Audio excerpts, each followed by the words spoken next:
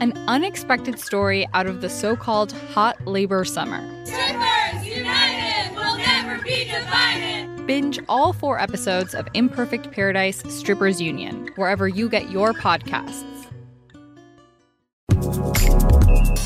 From the Moen Broadcast Center at KPCC, this is The Frame. I'm John Horn. On the show today, the coronavirus outbreak has artists, promoters, and festival goers questioning that old showbiz adage that the show must go on.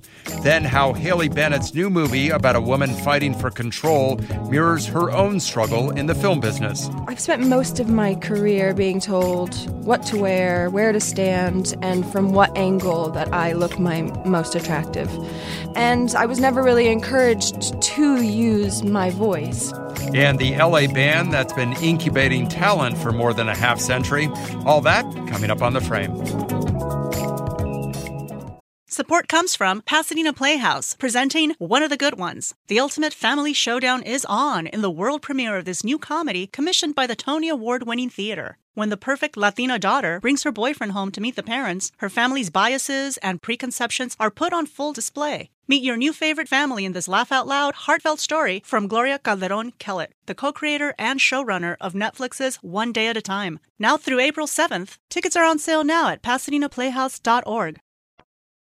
Hi there, podcast listeners. Frame producer Julia Paskin here with a short note. After we taped today's show, John Horn left for a weekend trip, and then South by Southwest announced it's being canceled. John's interview with Variety music writer Chris Willman was taped before that announcement, but it still gives you an idea of how the coronavirus is affecting the music industry. Hope you enjoy the show. Welcome to The Frame. I'm John Horn. Organizers of the Ultra Music Festival, originally scheduled to run in Miami later this month, have called it off because of concerns about the spread of the coronavirus. So what exactly factors into a decision to cancel a festival? Who makes the final call? And is it possible the Coachella Festival in April will soon be postponed or canceled? Chris Willman is a music writer at Variety. He's been looking into all of this. Chris, welcome back to the show. That's good to bump elbows with you here. Thank you very much. So let's talk first about the Ultra Festival in Miami and how the decision was made about that. Yeah, I mean, that's been an inevitability for days, but it was really only just today, Friday, that they officially announced it. But it's been in the cards for a while. And the city declared that they had to shut it down, and that seems to be part of, for insurance purposes, as well as other things, what festivals want is, we want to be shut down by the city so that not just to pass the buck, but also for insurance purposes. And so, and it helps that in Miami, the city is very closely tied into the Ultra Festival. But, one of the things they advertise is something that's a drawback, which is, they advertise, we get people from 100 countries around the world. And that used to be a selling point. Now, if you have a festival, it's like, yeah, we're locals only, no problem. When a festival is making this kind of decision, there's the city, there's probably public health officials, there are festival organizers, there are artists, there are sponsors. How difficult is it to come up with consensus? Because there are a lot of people who say, let's go on with this show, and other people who don't want to be on the wrong side of history. Yeah. It's easy to say that people should cancel right away until you look at the effect on the local economy that a lot of these festivals have. And, I was just writing about South by Southwest, looking back on a story we ran last fall where South by Southwest was bragging that they brought $356 million into the local economy. Just a staggering figure. So, it's not just the festival saying, we're going to lose a lot of money. It's, the Uber drivers, it's the hotel operators, it's pretty much every restaurant owner and business in the city that's going to take a big hit on this. Well, and South by Southwest seems to be at a tipping point right now because it's not just music. There's film, there's tech, there's comedy, a lot of conferences, and some pretty significant participants have pulled out. On the tech side, companies like Apple and Twitter, also companies like Netflix, Amazon Studios, Warner Media. Major record labels are telling their executives not to go. It's a big place to discover music. But as we talk, South by Southwest is still on. And a lot of it probably has to deal with something we talked about, and that is insurance. Who's going to pay everybody if the thing gets canceled? So how does that factor into how any festival makes its decision? Yeah, I was talking with different lawyers and insurance agents, and, they say that the sort of force majeure clauses in cancellation insurance that a major festival probably will have coverage for communicable disease, but that they would not be able to collect on it unless basically they're forced by the city or some form of government to shut down. If they just shut down because, people are worried and better safe than sorry, that's not good enough for insurance companies. We're talking with Chris Willman from Variety about concerts and other events that might be canceled because of coronavirus. So what about people who have bought tickets, made hotel reservations, booked airfare? What happens to them? I mean, it could cost a lot of money to go to South by. Yeah, certainly the average fan doesn't have cancellation insurance. It's tough, Officially, the Ultra Festival is calling it a postponement instead of a cancellation. And they're postponing it exactly 1 year. So it's like, well, isn't that really a cancellation? But, they're in a situation where they're going to wait till Monday, refunds, and they're going to try to offer people credit for next year as well so that they don't have to immediately give all that money back. I'm traveling in a couple of weeks to North Carolina to visit my son at Wake Forest. We're also going to go see some NCAA basketball. I haven't really even thought about it, but now I'm thinking about it because I think you spoke to a lawyer about March Madness and whether or not those games could be canceled. Yeah, are you going to be watching NCAA basketball on TV? Because in person. Well, so you think now, but there's the very real option out there that these will be played in empty arenas, just like we're starting to see overseas with sports events. So I'm thinking of one last venue where tens of thousands of people are in very close proximity for hours and hours over a weekend, and that is Coachella in April. What have you heard about even some of the conversations that might be happening around Coachella? Yeah, I mean, it's a tough, even more than Austin, I think the Coachella Valley depends on these 3 festival weekends every year. You got 2 weekends of Coachella, followed by a weekend of Stagecoach with 80 to 100,000 people each weekend. And, that number sounds like, of course we don't want all those people together. But, if you're part of the local economy where you make, 80 or 90% of all the money you're going to make all year over those 3 weekends, then you may still be rooting for these things to happen. So, the local authorities are really in a jam because people are going to go broke in the local economy if these 3 festivals don't happen. We've talked about fans. We've talked about organizers. What about the musicians? I was having a conversation with a couple of guys in a band the other day, and they said they invited a guest artist, but he didn't want to play because he didn't want to be in a room with a lot of other people. Are the artists themselves now saying, maybe we don't want to come? Yeah, I think so. I mean, I think this decision is going to be made for them, and they're going to be largely SOOL when it comes to, getting reimbursed because bands can't afford to take out the communicable disease insurance that is an add-on basically to their insurance. And so, the festivals have that insurance. The artists don't, and they're not going to get their guarantee, most of them, unless they're really A-level acts, in which case they might have that extra insurance. And I'm curious, finally, what your bosses at Variety say. I mean, part of your job is to go to places where there are a lot of people and cover these festivals and conventions and meetings. What's your feeling? Yeah, I mean, all along I've been thinking, how am I going to take precautions? Am I going to linger at the back of every crowd instead of getting into the pit, as it were? And but the tea leaves say that this is not going to happen, and that it's just a matter of time. But again, it's a tough situation where if you cancel too early and everything kind of gets contained, then you look foolish. But we're not headed in the direction of containment. It doesn't look like. And so I think what people hate more than an event they've been looking forward to for a year getting canceled is having it canceled at the last minute when they're about to get on a plane. So I don't think they have till mid-April, certainly, to figure this out. Chris Willman covers music for Variety. Chris, thanks so much for coming in. Glad to be here. After we spoke with Chris Willman, the organizers of South by Southwest said they're canceling this year's festival. Coming up on The Frame, in Haley Bennett's new movie, a woman develops an appetite for some very strange things. El coronavirus, que te desmaya y te hace sentir mal. El coronavirus, está pegando por toda la ciudad. El coronavirus, ten mucho cuidado que te puede pegar. El coronavirus.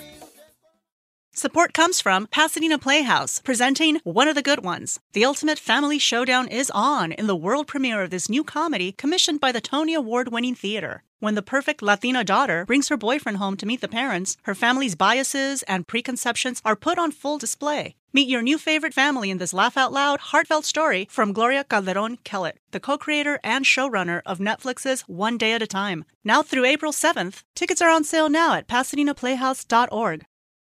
Haley Bennett's latest film is called Swallow. It's about a young wife who is struggling with a toxic relationship and a traumatic past. The writer and director of the film, Carlos Mirabella Davis, based the story on his own grandmother. She was institutionalized for obsessive behavior, but was also a victim of abuse. In the case of Bennett's character, named Hunter, she suffers from a psychological disorder known as pica. Bennett not only starred in the film, she was also an executive producer.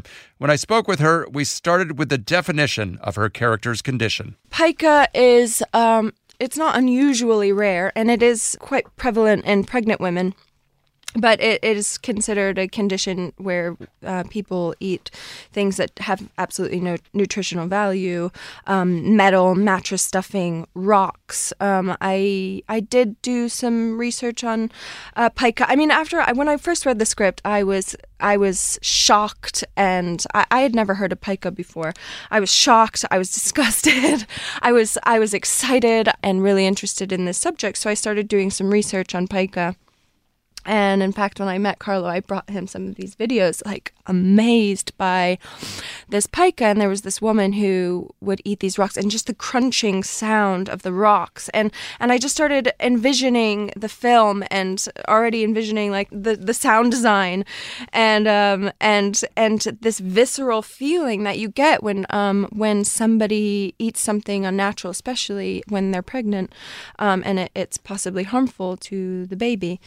And so it was really, really evocative in that way, and really fascinating. I want to ask you about the first conversations you had with your writer and director, Carlo Mirabella Davis. Yes. What was the nature of the conversation about how the story was important to him and what he wanted to say? So Carlo is a really interesting one.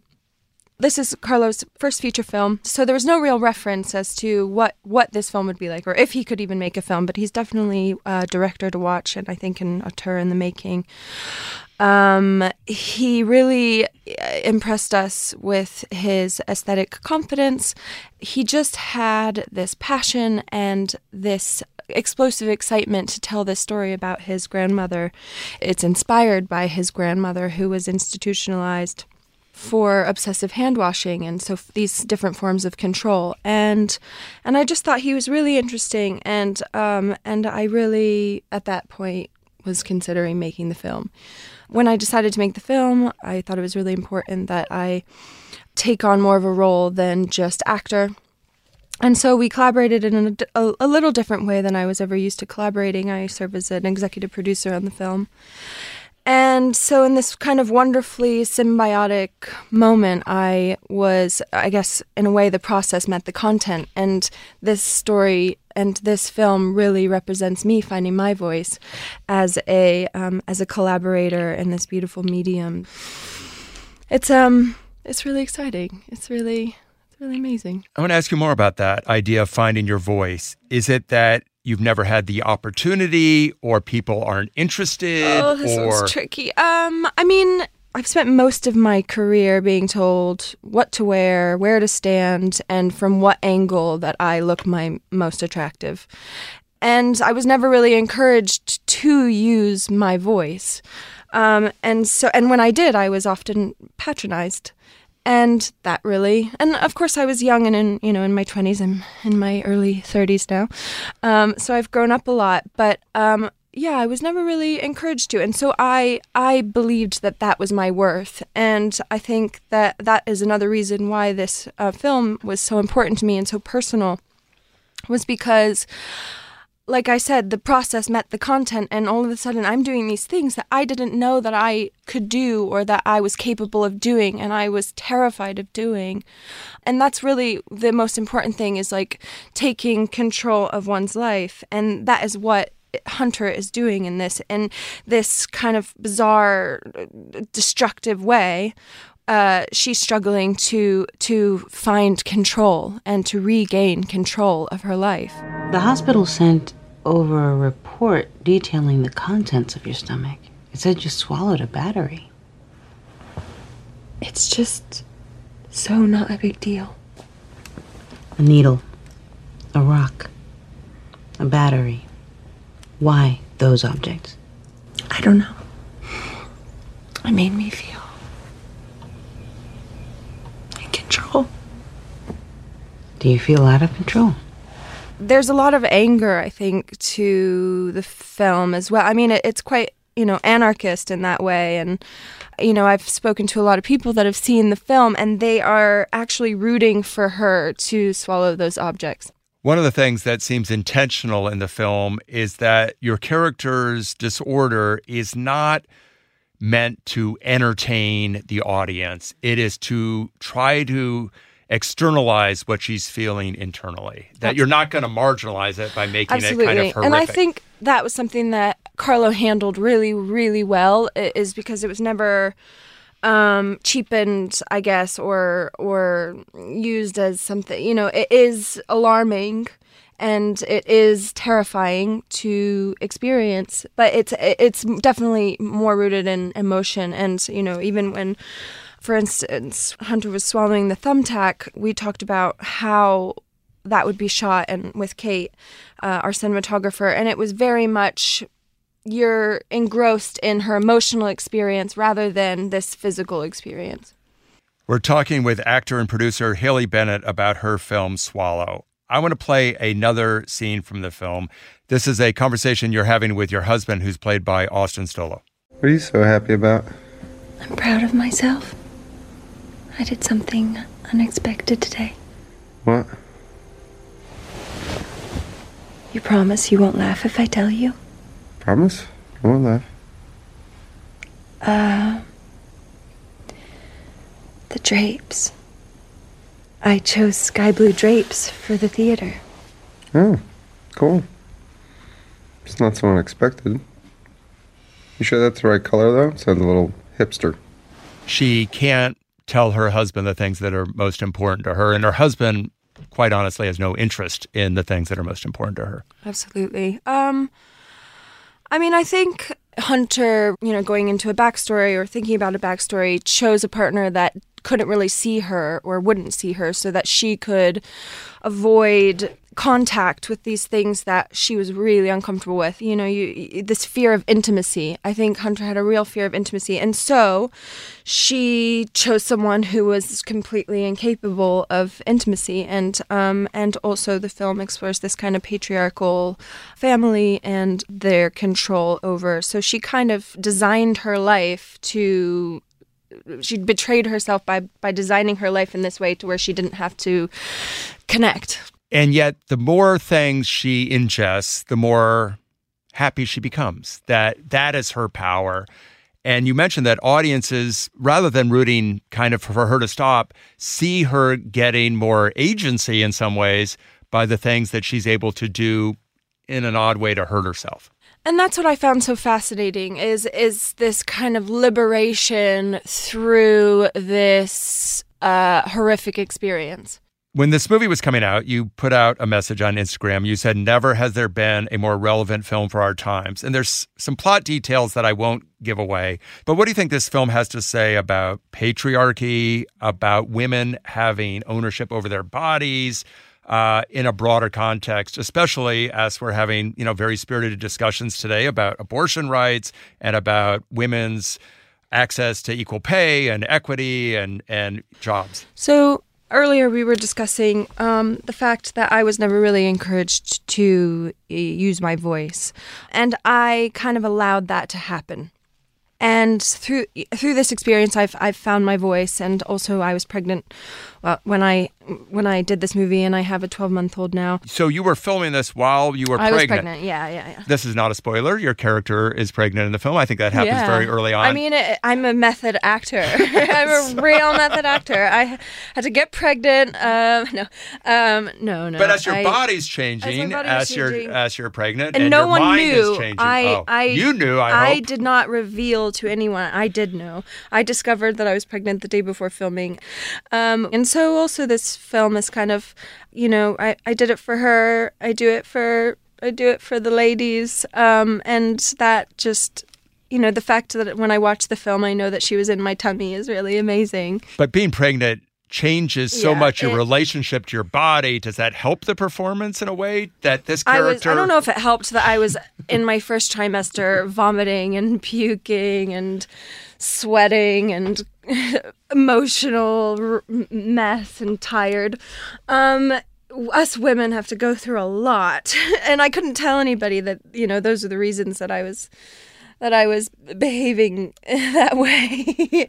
But it's a wild thing, and I do feel lucky that I was pregnant during that time, because I think it did help. Haley Bennett is a producer and actor in Swallow. Haley, thanks so much for coming in. Thank you.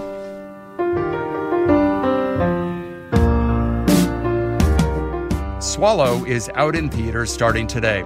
Up next on The Frame, a band with close ties to South Los Angeles that's still going strong after half a century. I've been watching. I've been wondering. Support comes from Pasadena Playhouse, presenting One of the Good Ones. The ultimate family showdown is on in the world premiere of this new comedy commissioned by the Tony Award-winning theater. When the perfect Latina daughter brings her boyfriend home to meet the parents, her family's biases and preconceptions are put on full display. Meet your new favorite family in this laugh-out-loud, heartfelt story from Gloria Calderon-Kellett, the co-creator and showrunner of Netflix's One Day at a Time. Now through April 7th, tickets are on sale now at PasadenaPlayhouse.org. For nearly 4 decades, until his death in 1998, composer, pianist, and bandleader Horace Tapscott led the Pan-African People's Arkestra. It's a freewheeling ensemble of musicians dedicated to making music for, about, and with the South LA community. More than 20 years after Tapscott's passing, the Ark is as active as ever, thanks to the release of newly discovered material. And the group's traditions are being passed down from generation to generation. Here's more from Frame contributor Stephen Cuevas. The Pan-African People's Arkestra rang in the new year with one of the highest profile gigs in its 6-decade history, headlining the City of LA's annual New Year's Eve party at Grand Park. It's a long way from the 1960s, when founding members lived communally in a rambling Leimert Park house dubbed Quagmire Manor. The Ark mostly bypassed the mainstream club circuit, choosing instead alternate venues to better reach the community.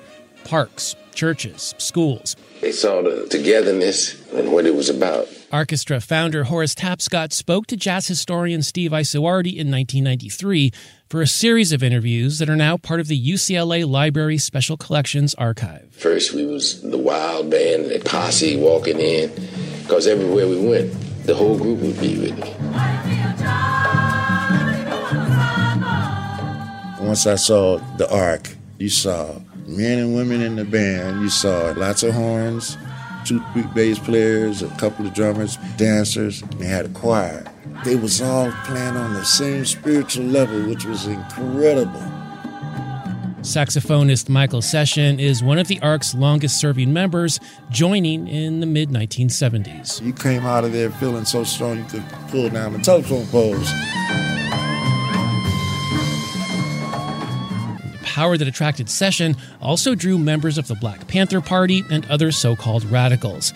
So, as Tapscott recalled in 1993, it wasn't unusual to have undercover cops also hanging around. I could get on the microphone and say something or play something, and people would get up and understand and dance to it or stop doing what they were doing because we said something. That's all I was saying. I wasn't thinking about fighting nobody. I was thinking about getting my people educated enough and respect each other again. profits were never really a priority. So Tapscott relied on session work, solo gigs, and his wife's county job to make ends meet. Early on in his career, Tapscott was on track to become one of the leading lights of avant-garde jazz. He was on the up escalator in the jazz world. Jazz historian Steve Isoardi is the author of Songs of the Unsung, the musical and social journey of Horace Tapscott. He says a dispute over the production of his debut album soured Tapscott on the music business. He was fed up with what he said, the lack of respect for black music and artists, the way the black artists were treated commercially. He felt the music was being dictated and driven by commercial needs and demands, and he decides to commit himself to home and building a community movement. Tapscott would go on to mentor and jam alongside some of the greatest LA jazz musicians of the past 50 years. When Michael Session joined the Ark in the 1970s, he took over for Arthur Blythe. Years before he passed away, Tapscott dropped by to see Session while he was rehearsing. And he says, I had a talk with the spirits last night. The direction of the Ark depends on you. And he just turned around and left. It wasn't exactly an order, it was more of a premonition, because the Ark would carry on under Tapscott's direction until he suffered a stroke in the late 1990s. We planned on doing a benefit concert. The day of the concert, he dies. Michael Session would guide the Ark into the 2000s until another premonition, this time from his young son, drummer Michaela Session. He said, hey, after you guys go, I'm taking this Horace Tapscott music on.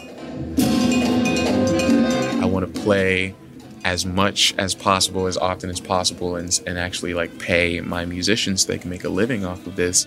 These days, the Arkestra is part of a fertile South LA music scene with musicians who came of age with hip-hop and EDM. There's Steven Ellison, better known as Flying Lotus, and the acclaimed tenor saxophonist Kamasi Washington, who served a stint with the Arkestra and now performs to packed auditoriums across the globe. That's what I'm saying, man. Kamasi Washington is the dream. I literally met him when I was 13, 14 because he was just in the Ark. He used to have the same church gig with my dad every Sunday, and I get to watch him and all his homies go around the world playing their music. That's the dream, yeah, man! Session aims to steer the Ark into a recording studio soon and also get it touring outside the LA area. A series of unheard Ark recordings are also seeing the light of day, including last year's album, Why Don't You Listen, which captures one of Tapscott's final live performances nearly 40 years after he launched the Ark's endless journey. For The Frame, I'm Stephen Cuevas. And that'll do it for today. Remember to tune in to The Frame Weekend. You can hear it Saturday afternoon at 2. Thanks to Taylor McFerrin, who supplies our opening theme music. I'm John Horn. We're back here Monday from the Moan Broadcast Center. Have a great weekend.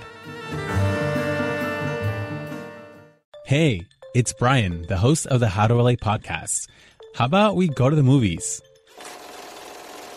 Join us for a 10-part series, Revival House, and discover the magic of LA's indie theaters. Who knows? You might meet someone. I know it sounds antithetical because you're just sitting passively, but in fact, you're connecting with everyone else around you. Subscribe to How to LA from LA Studios wherever you listen to podcasts.